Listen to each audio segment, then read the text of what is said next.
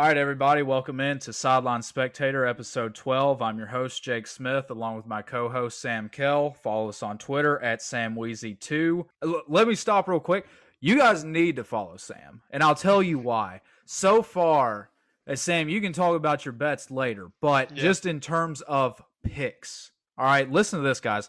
Sam is 70-24. There's 94 games been played this season. He is 70 of the games have been correct. He's at a 75% clip so far. You know, you can follow me on Twitter if you want to. I'm 57-37. I'm not doing too hot. I'm 65%, so I'm 10% less than Sam, but Sam's killing it. His bets are killing it, so make sure that you follow him on Twitter. He tweets out his bets and his picks every week, just as I tweet out my picks.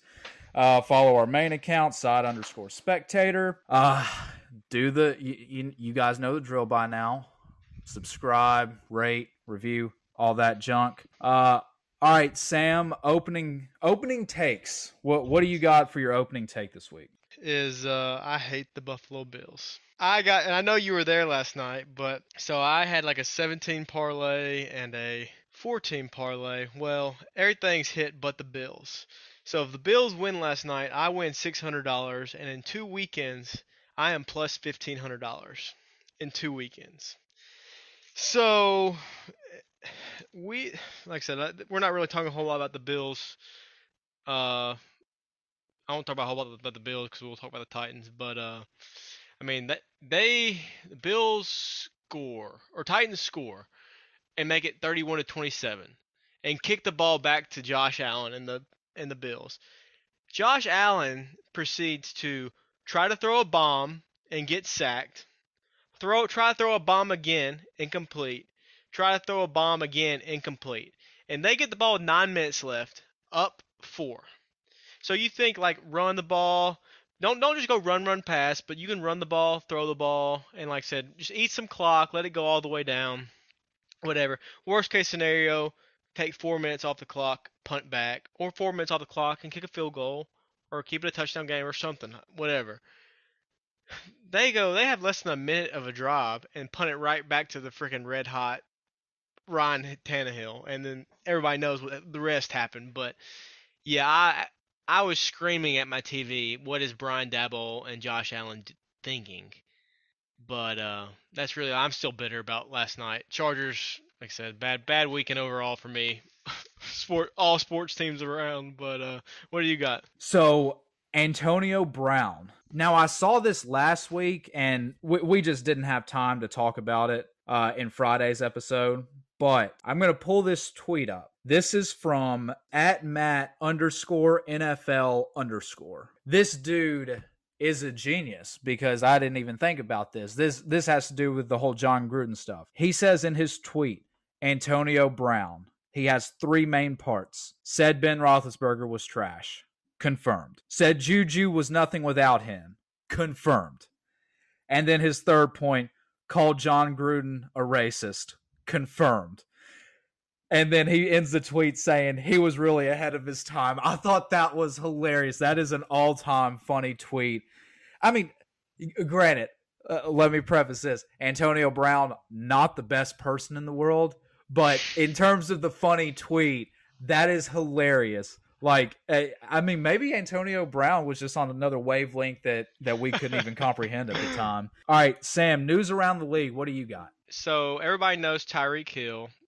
He beat his kid, whatever, and before that, I think he beat his baby mama's head on a concrete wall. But freak athlete. Well, I was scrolling on Twitter earlier, and I see him post on Instagram. Looks like his Instagram story. He said our time together is almost done, and it's kind of cryptic. He's got this year and next year left on his deal, so I don't know when the Instagram story was. I just looked it up and was just kind of researching it. So it's not on the story now.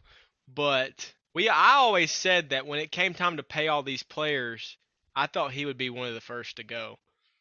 Can you see them maybe getting rid of him down the road, or do you think he's so important to Patrick Mahomes' success that's exactly what I was about to say? Yeah, he is a Travis Kelce more so. Travis Kelce is like if Patrick Mahomes doesn't have Travis Kelce, or like not a top 5 tight end in the league, Patrick Mahomes probably isn't like what he is right now. I think with Tyreek Hill, like they have so many speed guys on offense. Could you get rid of him and maybe like get another speed guy at receiver? Patrick Mahomes would still have like relatively the same amount of success that he does right now, but he wouldn't have it as much because there's nobody faster or explosive in the league as Tyreek Hill. So I mean, it's kind of a catch-22 in my opinion. It's like, yeah, you could get rid of him to save some money, but then at the same time, Patrick Mahomes, he's still going to have success, but maybe not the same amount of success. So kind of weigh your options if you're the Chiefs. Yeah. And the exact quote on the Snapchat story was, "Love it or hate it, your time with me is almost done." Little purple devil emoji smiling face. And then on his Instagram story was, "This chapter is almost over with." It could very well be like him getting sponsored by somebody and just, I mean, I don't know. I'm all for Chiefs. Implosion. Yeah. So Tyreek Hill, I just pulled up his contract. Tyreek Hill is signed through next season. In 2023, he becomes an unrestricted free agent. In 2023, he'll be 29 years old. So next year is the last year of his deal. Maybe he understands. And his agent, let me say this, his agent Drew Rosenhaus, best agent in the league, maybe in all of sports, behind Scott Boras for Major League Baseball. Maybe Drew has like put in his ear like, hey man, like, yeah, the salary cap's going up, but Mahomes his contract's about to start setting in and take off like a good chunk of the salary cap. They just paid Chris Jones, Travis Kelce.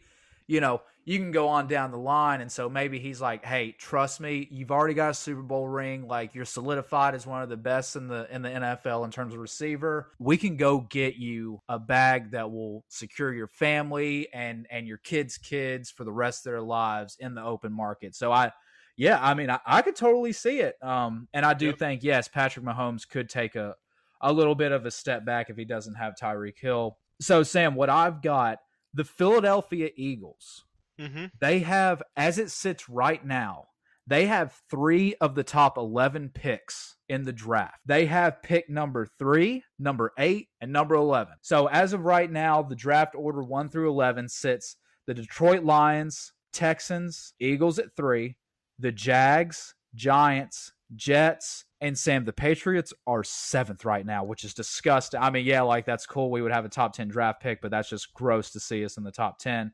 Yeah. And then Eagles again at 8, Washington football team at 9, Jets again at 10, and then Eagles again at 11. This is the end for Jalen Hurts. All right, they've got 3, 8, and 11. More than likely with that number 3 pick, you're just going to take the best available quarterback. Like that's just what's going to happen. College football as it sits right now, I don't keep up a ton with college football, but what I've heard is that the quarterback landscape is not all that hot this season. Like it's not a deep quarterback draft.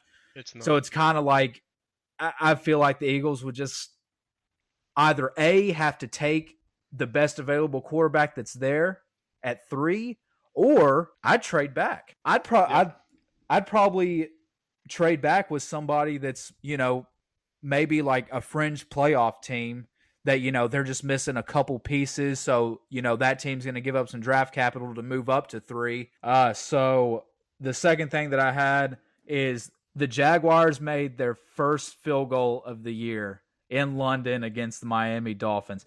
They are the first team ever to go the first 5 games without making a field goal. That's crazy, man. Ever in the history of the NFL, the first team to go their first 5 whole games without making a field goal. Now they've made extra points, don't get me wrong, but like in terms of field goal where you get stopped on 3rd down and you got to kick a field goal, this is the first game that they have actually converted a field goal.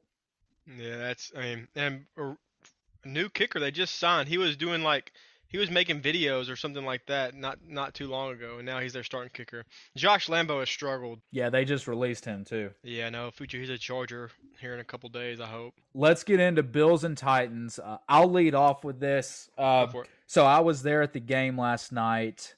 Shout out my buddy Dylan Doris. He had, his dad's got a little money, so he has season tickets every year, and he asked me to go. So I went, and I told him during the game, I was like, man, I'm not like, I wasn't really cheering for the Titans, but like I was trying my hardest to like high five people that were around me.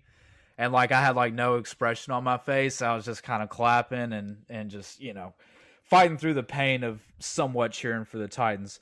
The first thing I want to bring up though, Nissan Stadium's pizza absolutely stinks. It's the worst pizza that I've probably ever had. It tastes like how I imagine like cardstock paper tastes, with like Piggly Wiggly tomato sauce as the sauce for inside the pizza. We were club level. Like his dad has club level seats. So I was like, yo, this pizza's about to be bomb. Yep. And it was horrible. I had to because I spent $15 on the stinking pizza, I was like, I have to eat every single bit of this. Right. And it got worse as I was eating it. But in terms of the actual game, I've been to so many NFL games in my life. I have seen the Kansas City Chiefs with Patrick Mahomes, Tyreek Hill, Travis Kelce, Mecole Hardman, all those guys. I've seen those guys play live when they've played at Gillette against the Pats. I think the Bills were the fastest team that I've seen live. Stephon Diggs in person is way, like, TV honestly does not, and I'd say the same thing for Tyreek Hill whenever I saw him in person. I think I said the same thing to my buddies. Stephon Diggs, TV does not do him justice on how fast and how quick that guy is. They could not guard him. One thing that I'll say about Josh Allen, kind of what I noticed last night, is he kind of gets stuck on his first read, and he might go to his second read, and then that's kind of it. Like, then he'll tuck the ball and try to just pick up what he can. There were so many plays where, like, Stephon Diggs wasn't the primary read, and he was on the opposite side of the field, and, like, he just had free release pretty much all night long, and he could have finished the game with, like, 12, 13 catches for $150 if Josh Allen, would have given him the ball more.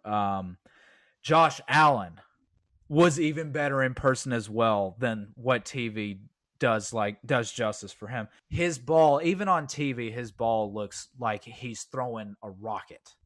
Yeah. Oh my goodness. In person, it's like, I have no idea how these guys catch these balls. Like, dude, when he throws the ball, Cole Beasley had a great game last night.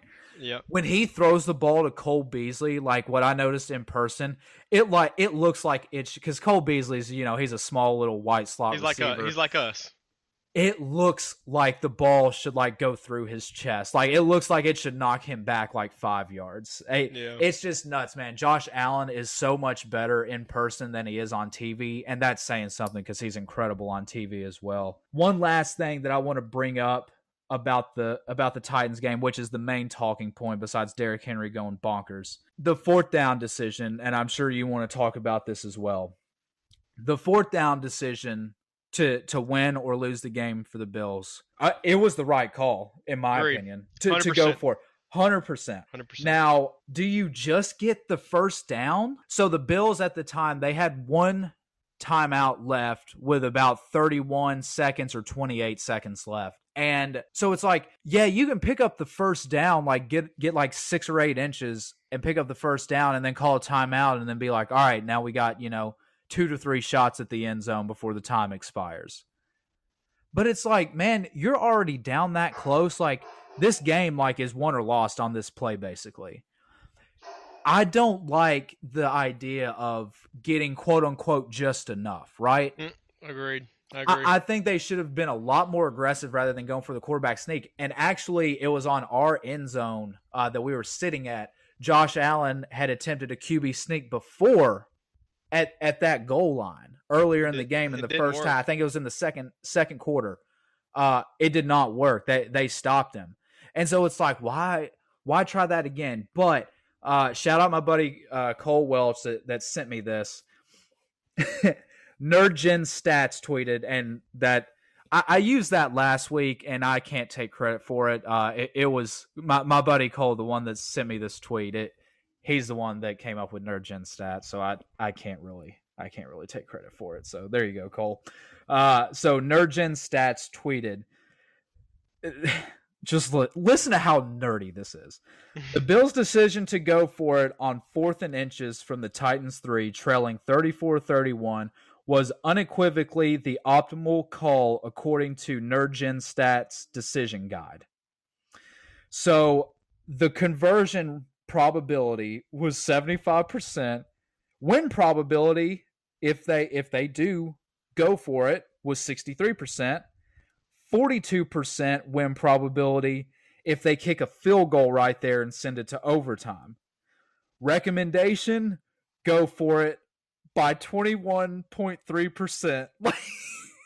These are the nerdiest guys to ever live. I don't, like, I get it. I get the premise. Like, maybe just tweet out the Bills, if they picked up that 4th down, had, a 63% chance to win the game. But they just preface so much more on it. And 42% if you kick the field goal, I feel like the game's going into overtime if they tie it up. Shouldn't that be like 50%? Because it's basically a coin toss thing, I feel like. Yeah. It's just, Sam, it's just so nerdy. Like, these nerds are hilarious. Now the Bills made, like we just said, the Bills made the right decision to go for it. But these nerds they're too much. Yeah, and in regards to that, like I said, love the call to go for it. Think it's 100% the right call. Hate the play call. Absolutely hate the play call. And honestly, I wasn't even thinking about what you said. Why not just go ahead and try to score? Why try to get 6 inches when you're 3 yards away? Why not just try and get all you can? Period. I would love to see, if I'm a Bills fan, give Josh Allen a run pass option. Like I said, I don't know, Cole Beasley is wide open on that third down play also in the back of the end zone. But like I said, I don't hate Josh Allen for going for it. He's a big body. Probably don't leave my feet there. I try to put my head down and just get that extra yard. But anyways, I'm not blaming Josh Allen for that. I'm not blaming Josh Allen for slipping. I think the play call right there is not to go at Jeffrey Simmons for sure, and give Josh Allen and Stephon Diggs and Dawson Knox a chance to win you a football game. But yeah, like I love the call. I think I love that for my coach. Just didn't work out. But all right, Sam, go ahead. Chargers, Ravens. I really honestly don't have a whole lot. Bad game. Aaron Rodgers had his bad game the first game of the season. Now he's done with it. My wife said it best. Y'all were kind of due one, and we were. Herbert's been unbelievable. Game 1, Cowboys, he had a bit of an off game, but nothing like yesterday. Credit to the Ravens defense. They did a heck of a job disguising, with getting Herbert off his mark, confusing him. He, like I said, Herbert had some drops on the day as well, so it's not like it's his worst game ever. Because last year's y'all's game was pretty bad. Everybody was talking about what loss was worse, this one or the Patriots game, and it had a Patriots 45-0 feel to it last year, But I don't know. It's just like I said, it wasn't on TV, and I was watching Red Zone, so I didn't really watch it all, and I'm kind of glad at this point. But Lombardi's got to do better. The play calling, from what I did see, wasn't great. It was just kind of run, pass, conservative. Off of defense, just got shredded by Carson Wentz. And so I thought we'd be a little bit more aggressive, man-to-man corners. And maybe that's the formula for beating us. We don't really have a lot of burners. You play good man-to-man defense and get pressure. That may be the key to beating the Chargers this year. Staley got out-coached, too. Rookie head coach, don't fault him, but he got out-coached. The game plan wasn't good. And all phases of the game, Just like I said, it's a bad day. You have it, learn from it, and flush it. I'm not too worried going forward. We got the fourth easiest schedule the rest of the season. If you told me starting the season I'll be 4-2 going into the bye week with wins over uh, the Chiefs, we beat the Raiders. Who do we beat last week? And the Browns, splitting with the Browns and Ravens. I'm gonna take that. I'm going to. Both of those are playoff teams. If the Browns figure it out, if we didn't kill the Browns last week, but in terms of anything else, like fourth easiest schedule going forward. But like kind of like I told you and you the other day, if we don't get some help or change some things, we're a first round exit running the ball because teams are going to just run it down our throat every single game, and it's just going to be miserable to watch. And when they do pass it, the linebackers will be sucked so far in that they're going to throw it over our head. And Lamar didn't have a good game. Lamar played terrible, honestly. He did not play good at all. But he didn't have to play good. I mean, he could play bad and win. It's just that pick that he threw over the middle was that was bad. Right after that Justin Herbert's. Yeah, that was pretty bad. Yeah, they threw back-to-back interceptions. But like I said, the last thing I got, like I said, I didn't have much. We've got to sign a defensive tackle. I think is it Hicks, the defensive tackle? Yeah. Hakeem Hicks. Gotta go grab him. Tom Telesco hates making moves. He's done, like he said, he's done 2 since he's been the GM that I sent you the other day. You gotta get a defensive tackle. I would love a speed receiver, but we're so good in that room. I can't see them doing that, but that's what we need to. And then finally, kicker. I get Staley there. The experiment has to end. Josh Lambo has been one of the most accurate kickers from 2017 to 2020. Like I said, he just got cut by the Jags. Anything's better than what we got now. We should not be fearing or wanting to go for 2 every time. Like that shouldn't be happening. And that's where we're at right now. So it's just, I hope Staley doesn't let his stubbornness or whatever the organization's stubbornness get in the way of moving on. But yeah, we got some things to clean up. But like I said, bye week and then revenge on Bella Fraud. Do you bury the football if you're Staley for this game? Yeah, you pop it and bury or throw it in the ocean before you leave. You do something with it. You totally you learn from it. And like I said, Staley said today in his interview, he said, we're not even going to go to the Patriots yet. We're going to spend the next 3 days evaluating our roster and our guys. And I love that because I think we got to look. You can tell he wants to make a move. From that comment, what I hear is like, we got to evaluate our guy. Like he wants to make a move, but your GM obviously has not had a good history with making moves at the deadline. The only thing I'll say about the Chargers game, dude, I totally agree with you. Keenan Allen checks out. He's 100%. He's checked out right now. He is. Even the targets that he got, I thought he got a decent amount of targets. I'd have to go back and look at the numbers, but I mean, he got at least like 7 targets probably. And what he finished with like 4 catches for 25 yards or something like that. When he wasn't getting targeted, I kind of watched him because Mike Evans, I love Tom Brady, so I watch every single Bucs game as well as the Pats. And I see the same thing from Mike Evans, dude. Mike Evans, he checks out of games. If he's not getting the ball or if the ball isn't placed exactly where he wants it, he always makes a face or a gesture or something like that. And I noticed the exact same thing from Keenan Allen on Sunday. I watched him very closely. When the ball when he wasn't even like designed in the play, like he wasn't running routes very hard. And like, I don't know, man. It's been frustrating all year. And Keenan is a guy, you get him going, he's going to go. But you kind of don't get him involved early. It's almost like he doesn't necessarily pout like I've seen this year, but he seemed checked out all year. Like even the Cowboys game, he had 100 yards, but it just was like he's like not trying. He drops like crazy, and I just can't see anything other than him checking out because he's not the number 1 guy. He's not getting as much love. He's still on pace. There's 4 receivers in the NFL that are on pace to break Michael Thomas's record, and he's one of them. I hate his attitude and what he's got going on right now, and I hope he comes back from the bye week with his head on straight. I really do. All right, so Patriots and Cowboys. So I just asked you if you want Staley to bury the football. So this is what I propose to the New England Patriots. I think the players should bury the football. I think, usually it's the coach. You get off the bus and, the coach like, hey, let's all go out on the field, see this football. All right, this game's behind us. We're not even going to worry about it.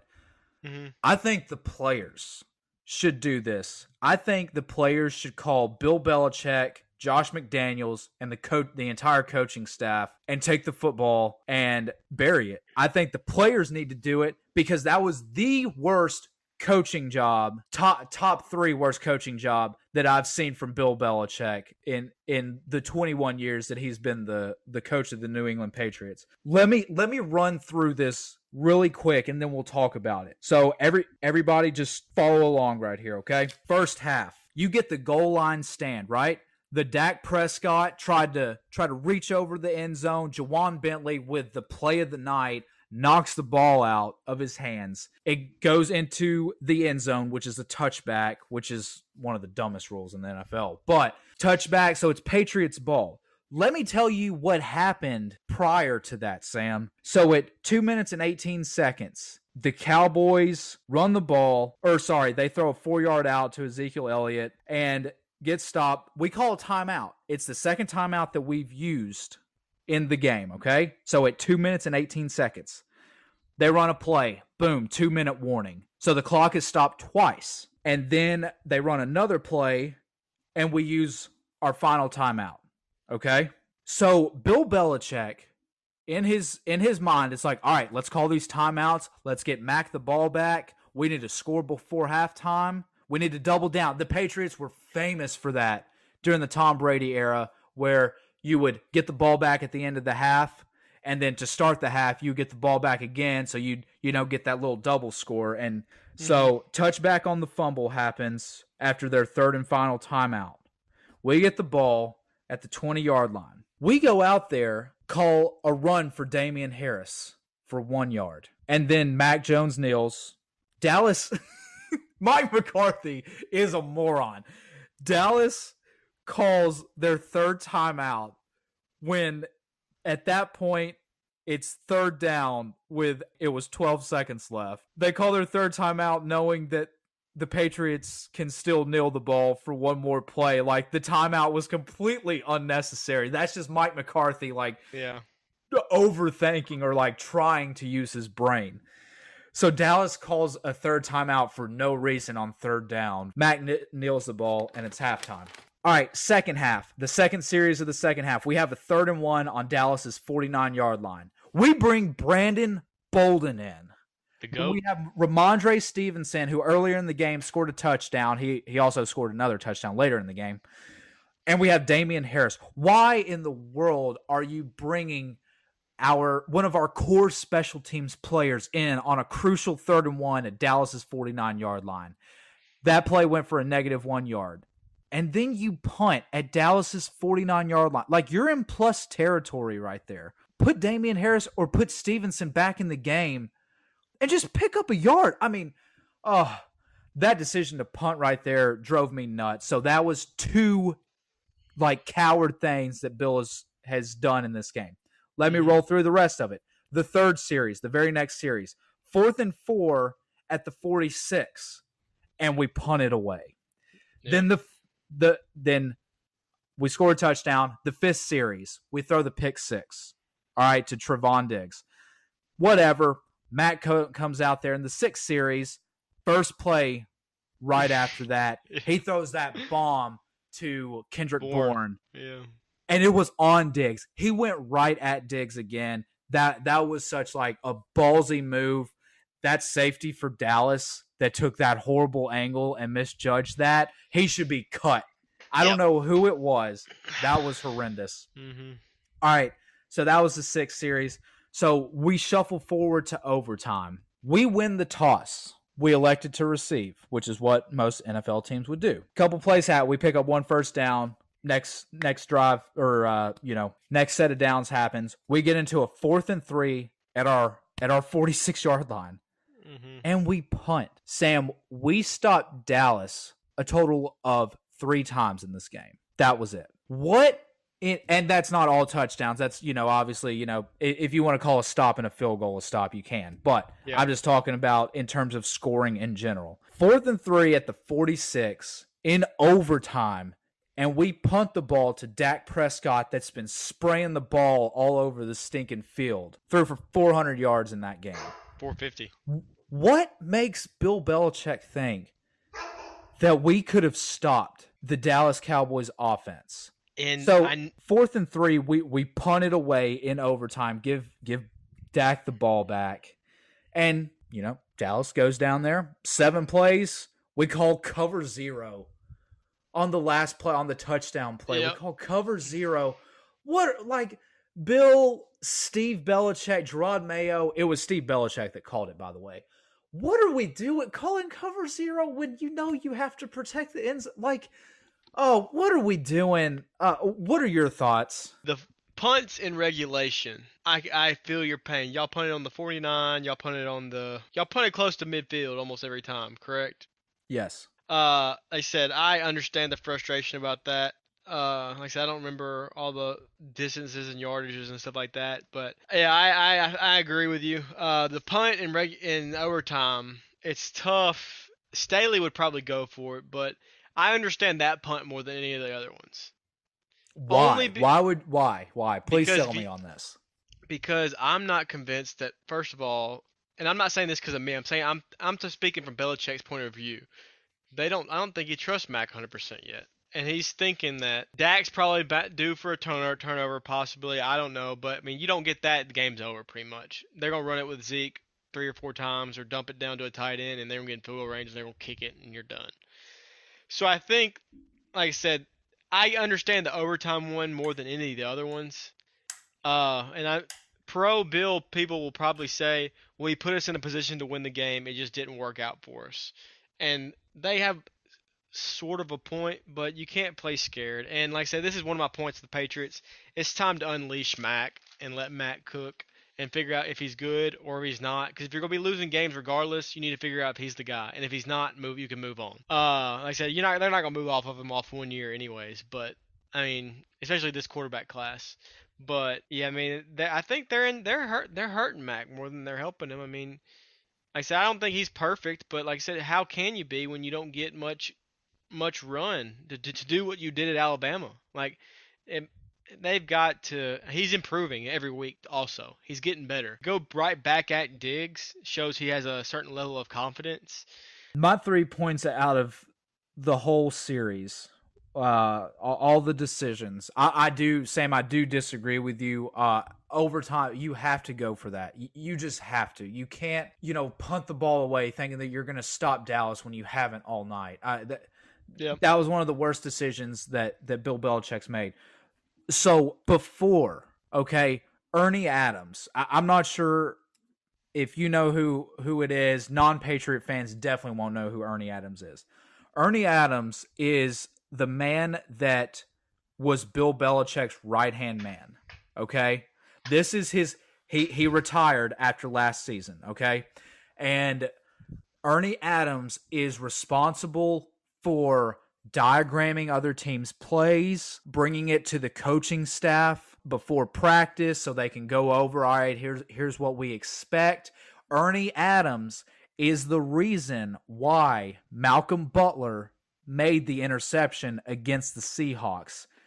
In the Patriots, everybody can go look at this, do your job on YouTube, and in that, Ernie Adams is highlighted very, very much. He saw that the Seahawks had run this similar play in short yardage and in goal line situations. It was one of their go-to plays. Well, Ernie Adams sees that on film for the Super Bowl and puts it on note cards, and they practiced it for 2 weeks leading up to the Super Bowl. And Malcolm Butler, that's the reason why he was able to make that play. It wasn't because of Bill Belichick or anything that he did. But Ernie Adams was always upstairs on game day. He was always the guy that would tell Bill, hey, Bill, if this happens, we probably want to take a timeout right here. Hey, Bill, if this happens, we probably want to punt in this situation. Hey, Bill, they're sending this personnel grouping in, so we need to match it with this, yada, yada, yada. he was Bill's ear. He is no longer there. He is no longer there. He's like 70 years old. He's an old dude. Yeah. He doesn't have Ernie Adams there anymore. And I think that all those decisions to punt and then to bring Brandon Bolden in on one of those, I think all of those, Ernie is telling Bill, hey, Bill, we probably need to go for it right here. We probably need to, we haven't stopped Dak all night. Probably need to go for it. Yeah. I think not having Ernie Adams is a tribute to Bill losing his fastball, and I have no problem saying that. Bill is losing his fastball. He's making decisions going back to last year and this year that he has never made before. In the entire Brady Belichick era, he has made numerous decisions during game time and on the roster that he would have never done before. And yeah, way too conservative to wrap it all up. That's the main point. I'd agree with that. And the fact that Bill, you're totally right, Sam. The fact that Bill has it looks like he has no faith in Mac Jones. Yep. And it's crazy. Mac so far is he the most talented? It's like the whole Tom Brady thing. Is Tom Brady the most talented quarterback? No, so he's not the GOAT. It's like, you idiot, that has nothing to do with playing quarterback. Mac is not the most talented out of these rookie quarterbacks. Out of all 5 rookie quarterbacks that were taken in the first round, talented. He's the least. He's the least talented, 100%. But you know what he is? He's smart, he's got balls, and he's accurate. That's the thing that made Tom Brady so good, were those 3 traits. You saw that with Tom. Let him find out. If he fails, right? If Mac fails and doesn't pick it up or whatever, they call whatever play, and he doesn't pick it up. It's like, okay, this is a learning situation. It's like, hey, all right, next time we need to do this on 4th down instead. It's like you have no idea what Mac truly is right now. Because you're putting the training wheels on him and you're leaving the training wheels on. It's, oh man, you're coddling him way too much. Yes. All right. That, goodness gracious, that's enough. After we play the Jets this week, this is a get right game. All right, Sam. Ballers and bums. What you got on your ballers? Ballers. We just hit on it. Dak Prescott, 450 yards. I mean, he just, like I said, you stopped him 3 times the whole game. He's playing at a MVP level. I hate to give Cowboys credit for anything, but Dak is absolutely balling. He's comeback player of the year easily. We all knew that was coming anyways, but second baller, Derrick King Henry. Like I said, without him, the Titans are probably 1-5, definitely 1-5, 3-3 at best. Without him, Tannehill's going to struggle. A.J. Brown and Julio are going to struggle. The defense is going to struggle. He's been so much better than I ever thought he'd be. But Derrick Henry is definitely the baller. And the third baller, Trayvon. I'm sorry to pit 2 Cowboys against you, but Trayvon Diggs. 7 interceptions in 6 weeks. He's officially in the MVP conversation. Maybe not top 5, but he's there because he's affected so many of these ball games. That touchdown was huge, and I know he gets beat the next play. And I'm under the impression, so you remember the Jets had Cromartie and Revis. Cromartie is a big, long-time Charger fan. He's not gonna lock you down, but he's gonna make some plays. He's gonna get some picks. He's athletic. He's a freak. He's long. Diggs is more Cromartie than Revis. I don't think Diggs is locked down. No, he's not. And he's going to be a guy. He's going to get you some turnovers though. He's going to be around the ball. He's not locked down. And that's not a knock on Diggs. He's got 7 picks in 6 games. He's defensive player of the year front runner probably right now. He's not locked. He's more Cromartie than Revis, and I love Cromartie. Cromartie is one of my favorite Chargers ever. But I just thought I was going to throw that analogy at you and see what you thought about that. No, I totally agree with that. I mean, Diggs, yeah, I mean he does give up some catches. I saw him, the other night give up plenty of catches, but you're right. I mean, if the ball is tipped or the ball is in his area, he's a ball hawk, man. It's like he's playing safety. Like he just looks for the ball and the ball just seems to find him. I heard this on the radio actually yesterday. They were talking about Diggs, and I wish I had this in front of me. there's been 5 cornerbacks to be named Defensive Player of the Year, I want to say. I can't remember all 5. I know one was Deion Sanders, one was Woodson, and then Stephon Gilmore, which was in 2019. So, I mean, I don't know who else you give it to. I mean, I know we picked Darius Leonard, both of us did, for Defensive Player of the Year, but right now, I don't know how you, as it sits right now, I don't know how you don't give it to Trevon Diggs. I don't know how you give it to anybody else. Yeah, you don't. So my ballers, I've got Jonathan Taylor, 14 carries, 145 rushing yards. That is 10.4 yards per carry. He had 2 touchdowns. He had 1 catch for like 9 yards, nothing crazy. But 145 yards on 14 carries. That's a pretty good day at the office, if you ask me. And then, I'm going to go with Dallas player. CeeDee Lamb, 9 catches, 149 yards, 2 touchdowns. We could not stop him. The past couple weeks, because I have him in fantasy, I don't know, because I don't watch Dallas as closely. I feel like he kind of checks out too, because like the past couple weeks, he hasn't done much for me fantasy wise. Like he scored pretty low digits. So I don't know if he, just gets bored during the game. I feel like with Dak Prescott being an elite receiver like CeeDee Lamb, you should be putting up, numbers, at least like probably 60 to 70 yards at least every single game.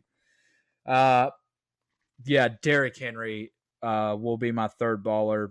20 rushes for 143 yards, 3 stinking touchdowns against arguably the best defense in the NFL. He had that one like 80-yard touchdown run in the first half. Dude, he got through the hole so fast.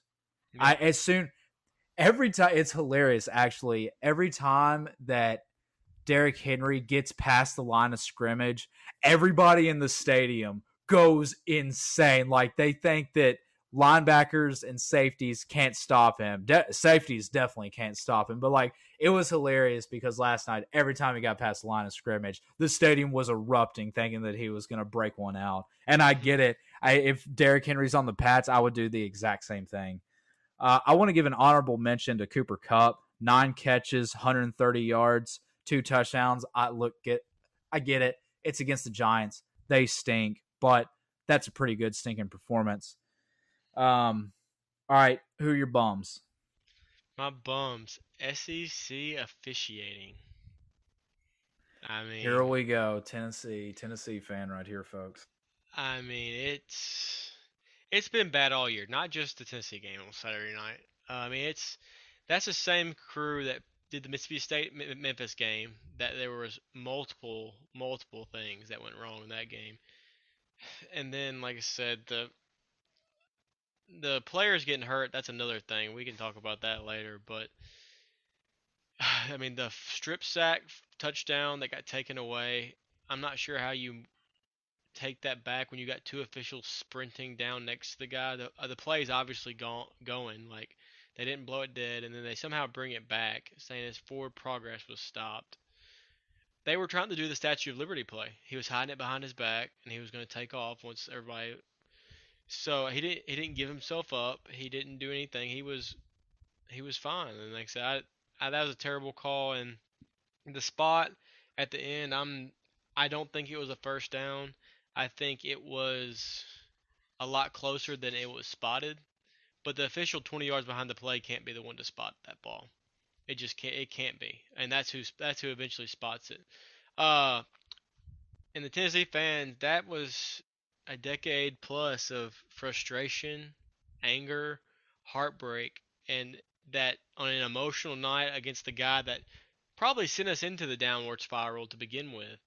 And I think that was just a culmination of everybody exercising some demons, or I don't know. I mean, I've never seen the fact that like somebody brought mustard to the game. And I get the golf balls, I get the golf ball. It's like, it's a late Saturday game, so it's like, Hey, let's go hit the links before the game today. And it's like, I just forgot the golf ball in my pocket.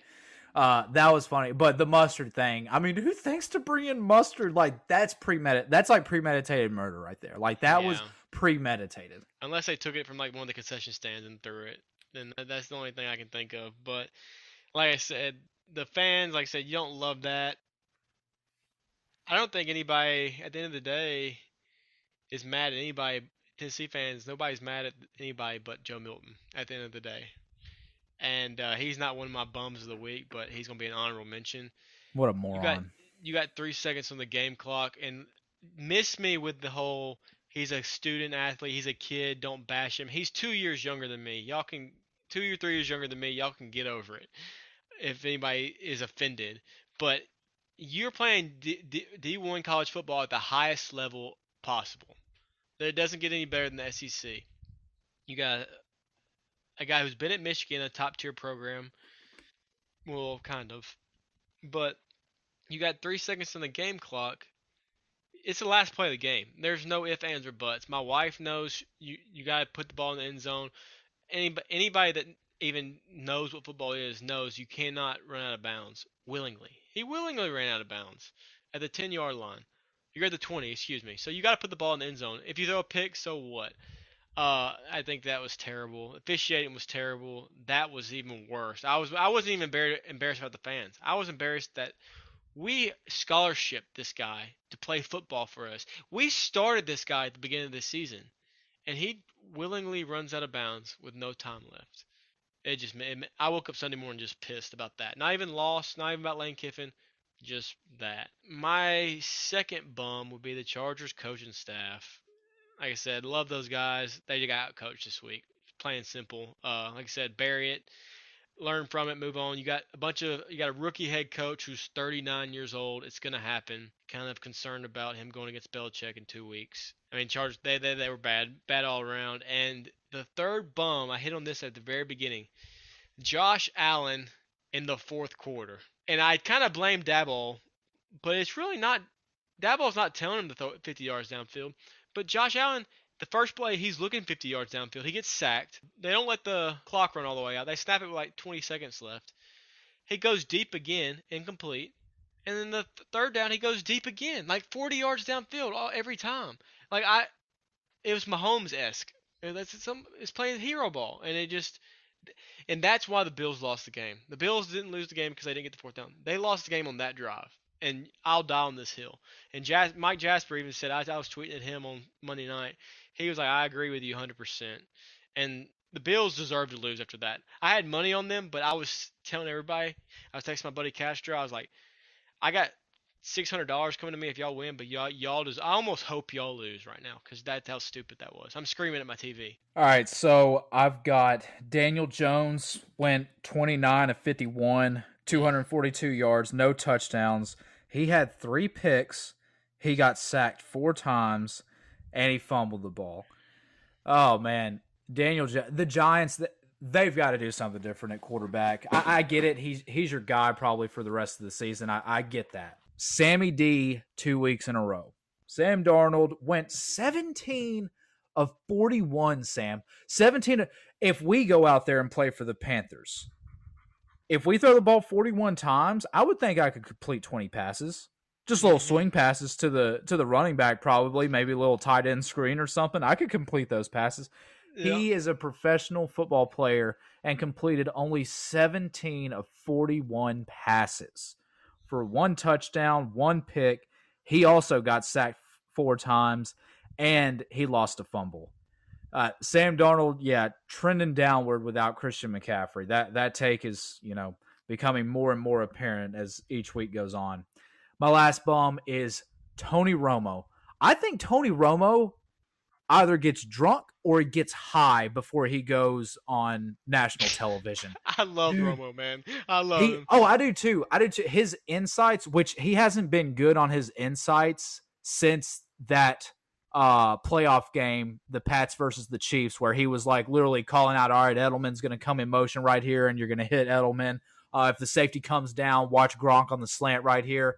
Ever since that game, he's been horrible. Mm-hmm. And he gets a lot of Patriot games or he gets a lot of Tampa games. So I hear him pretty frequently. And when he's trying to do that whole prediction of the plays, he gets most of them right, don't get me wrong, but he's not nearly as good as what he was. But Sunday, oh, he was so bad, Sam. I seriously thought he was drunk. And Nance caught him like a few times, and Nance would like just completely change the conversation that they were having. I know like the typical fan probably doesn't listen like that closely to the commentators. Romo was drunk. He was high. He was something on Sunday. And he just hasn't been good. I like listening to him because I kind of think that he's funny.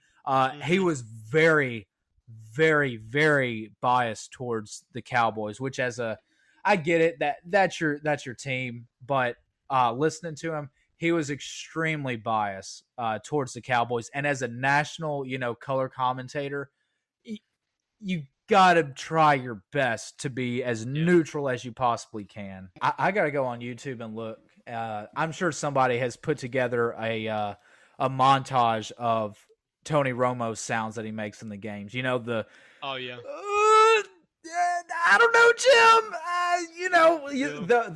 Those stupid noises that he makes. Yeah. Oh, those are so irritating. But I say all this, I'm bashing, but I do like listening to Romo. Sam, I only have one of these. Talib Crabtree beef of the week. What do you got? I got two, so go first. That way, in case I don't want to take yours. I've got Jackson Mahomes versus being a good person / self-awareness. How crazy was that? Like, listen, everybody has probably caught up by now. So Sunday was Sean Taylor's, jersey retirement that we think was, impromptu. The family actually, I saw that a Washington beat reporter reported this because he interviewed the family on Sunday, and the family literally didn't know anything about the jersey ceremony until Wednesday. The game was on Sunday. It's like, okay, this is definitely fishy. This brings back what I said last podcast episode about how I think that there's, they're trying to distract from, all these emails and stuff that are coming out. So they're like, impromptu Sean Taylor jersey retirement. Super weird. But anyways, so Jackson Mahomes being a good person / self-awareness. So Jackson Mahomes, for anybody that hasn't seen, which I'm sure you have if you're on Twitter, he did one of his stupid TikTok dances. He's the worst dancer that I've ever seen in my life. Yeah. I'm horrible. I do the same dance move at every single wedding, and I do it for like the 2 whole hours that the music is playing, and that's pretty much it. I think I'm a better dancer than Jackson Mahomes. And we can get into Jackson Mahomes and Brittany Mahomes, whatever her name is, and Patrick Mahomes' mom. Like they're the most annoying family in America. But Jackson Mahomes makes a TikTok on top of where they have spray painted Sean Taylor's number, the number 21. He does a TikTok the day of his jersey retirement for a dude that has been shot and killed. And like at his jersey retirement, you're going to do a TikTok dance on his jersey that's spray painted on the field. Like, how unaware do you have to be? But let me read you his tweet, Sam. He said that he has zero accountability, okay? And he's not self-aware whatsoever. He said, "I want to sincerely apologize for accidentally being on the Sean Taylor number 21 at FedEx Field. We were directed to stand in that area, and I meant absolutely no disrespect to him and his family." He says, in the first sentence, "I want to sincerely apologize for accidentally being on Sean Taylor." You moron, how do you not... Why do you pick that part of the field, right? That's what I'm thinking. Why do you pick that part to do a TikTok dance? And then he says, "Oh, we were instructed that's where we had to stand. That was like the roped off area." Okay, I saw an aerial picture of the overhead, like roped off area. Yeah.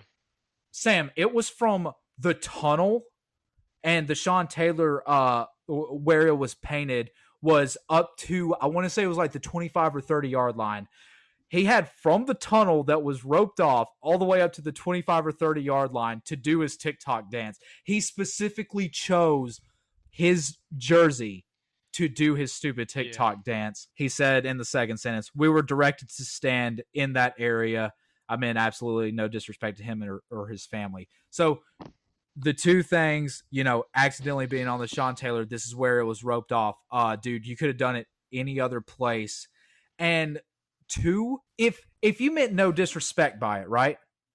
You obviously see that this is his jersey. Like, this is his retirement. If you mean no disrespect by it, why do a TikTok dance on it? Right? If you're going to do your stupid TikTok dance, why don't you do it away from that if you mean no disrespect by it? I mean, just completely unaware, and in his tweet, zero accountability. Yep. I agree. My beef of the week, Aaron Rodgers versus the city of Chicago. How about that? Electric. Did that make you like Aaron Rodgers just a little bit more? Oh, dude, I was like, man, Aaron Rodgers might be in like my top 5 favorite quarterbacks of all time. He said, I own you. I still own you. And he does own them. I picked the Packers purely because of that stat you gave. And like I said, him and rookie quarterbacks is just adds on top of that. But that's great. Everybody's talking. Aaron Rodgers went on Pat McAfee's show today saying, how soft are we as a society when fans can come into a stadium and say whatever they want to a player, but if I say something to them that's not even nearly as bad, then I'm disrespecting the organization and the city and blah, blah, blah.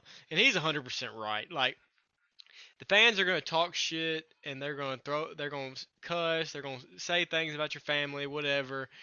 It's going to happen. And if that's as dirty as it gets, I say, if Aaron Rodgers saying I own you, he's not lying. He does own them. They just hate to hear it, and honestly, I love it. That's awesome. Oh, it was hilarious. I just think that also solidifies. And you know me, and I'm sure people realize this about me listening to this podcast. Like, I'm one of those people that likes to read between the lines. I kind of take that. I get it. It's a division rival and all that, and he does own them, like you said. His record against them is insane. But I think it kind of like doubles down on the fact that he's not going to be a Packer next season, because it's like, hey, this is my last time. This is my last time at Soldier Field. I'm going to remind you who is like giving you this pain for the last 15 years. And I didn't even think about that. That's a good, just saying goodbye to him, pretty much, because he probably won't play there again. If he does, then sucks for them. All right, Sam, our power rankings, 1 through 5, what do you got? Can't keep them out of the number 1 spot any longer. The Arizona Cardinals. They're just, if they're not the best team, which I don't think they are, they're playing the most consistent good ball right now. And for that, they deserve to be number 1. 2, Tom Brady. Just walk through a win in Philly on Thursday night. Tampa Bay. They've kind of been stuck at 3 for a while now for me. And the 4, a newcomer, and it makes I didn't want to do this. I'm surprised they stay out of our top 5 as long as they did. Dallas Cowboys. They're playing too good of ball. Defense, they're scary. They're sneaky good on defense, like we said. Dak's MVP level. Diggs is getting a turnover, more over a turnover a game if you do the average, and he's balling. And number 5, I know they just lost, Bills. Take my Chargers. Like I said, even with the loss, I think they're probably the most complete team in football. That doesn't make them the best, but I think that they're probably the most complete team in football. Cardinals at 1. I'm going to go Bills 2, Bucks at 3, so Bucks are staying in that 3rd slot for me. Rams at 4, Rams are staying in that slot. And then 5, I'm going to agree with you. I'm going with the Dallas Cowboys. It's time to give them the recognition. I have plenty of Cowboys fans that are friends with me that listen to this podcast, so I'm gonna give the Cowboys their credit. They're good. Dak's so stinking good. Ezekiel Elliott actually he's starting to look like he knows how to play football again. Amari Cooper plus CeeDee Lamb plus what's his name, Cedric Wilson, their third receiver, and then coming back. And then Dalton Schultz and Blake Jarwin, like, they've got so many weapons on offense. And like I said, Dak's playing at an MVP level. Their defense, like you said, Sam, like we said last week, they're a juggernaut. I mean, they are. They're a sneaky good defense. Fun fact, real quick about Cedric Wilson: he was my all-star quarterback in high school. Yeah, he went to Shout out Cedric Wilson. He threw some balls to Sam in their high school, all state, little game. So congrats, Sam. That's big Station time. In Memphis. MVP. He's been number one. He's just been chilling number one. There with them winning the numbers he's putting up, I can't put anybody else over him. Kyler Murray. At this point, if things keep up, I don't see anybody else beating him. It just is what it is. Josh Allen, number 2. Actually, I think I moved him up one, but Josh Allen, number 2. He's having a great year. I know they lost last night, but he's having a great year. He looks really good. Tom, sticking steady at 3. He's not doing anything. Like I said, the problem with Tom is kind of like LeBron James. We've become so accustomed. You can give him the MVP every year if you wanted to. Yes. And he's not going to. He's going to stay in the top 5 probably the whole season for me. Because without him, the Bucks are 8-8. 4, we mentioned it, Dak Prescott. He's breaking in the top 5. And 5, went back and forth on this. I hate to kill somebody over one game. I really wanted Diggs. I really liked Henry. Stafford was an option too, and I don't think this is my bias talking at all, but Justin Herbert. I'm not gonna kill him for one game, a bad game. Aaron Rodgers had a bad game, and look at him now. Tom Brady's had a bad game. They got blown out week 1 last year and still won the Super Bowl. It happens. It happens. And like I said, he threw an interception that it really wasn't a terrible ball. I went back and watched it. It wasn't like a bad interception. It was an interception, so of course it's bad, but it wasn't like terrible. Like you'd have to go watch it. But Jerry Cook very easily could have caught that or made a play to knock it down. I don't know. I think with the upcoming schedule, and his numbers that he's put up through the first 6 games, I mean, you played a pretty good defense in we thought Washington week 1 that they're not good, but I mean they put up 47 on number 3 defense in football, Cleveland Browns. That's pretty good, and they're healthy on the defensive side of the ball. So say whatever you want about the offensive side of the ball. On the defensive side, they're healthy, and that's the real deal. So my MVP race, I'm sticking with Josh Allen at number 1. If the Cardinals stay undefeated, throughout, if they finish like 14-2, well, it would be 14-3. If they don't lose more than 3 games this season, I think you have to give the MVP to Kyler Murray. You just have to. But Kyler's number 2. Tom Brady, same thing with me. He's sticking to that 3rd slot. Derrick Henry has moved up from 5 to 4. And then to end out, Dak Prescott. The only thing, if Herbert has a bounce back week after the bye, it's going to be tough trying to decide who I'm going to kick out of the top 5 to put Herbert back in.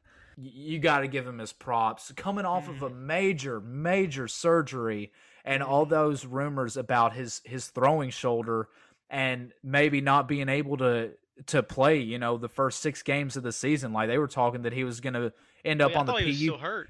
Yeah, I mean, they were talking about in Hard Knocks that he might end up on the PUP list, and they were putting him on a pitch count basically, and just all those factors like going into it. The fact that he's performing at this level with the injury, with the shoulder, with being on a pitch count all throughout training camp and the preseason. I mean, to be performing at this level with basically like half of an off season. All right, everybody, that'll do it for episode 12. We will see you guys on Friday.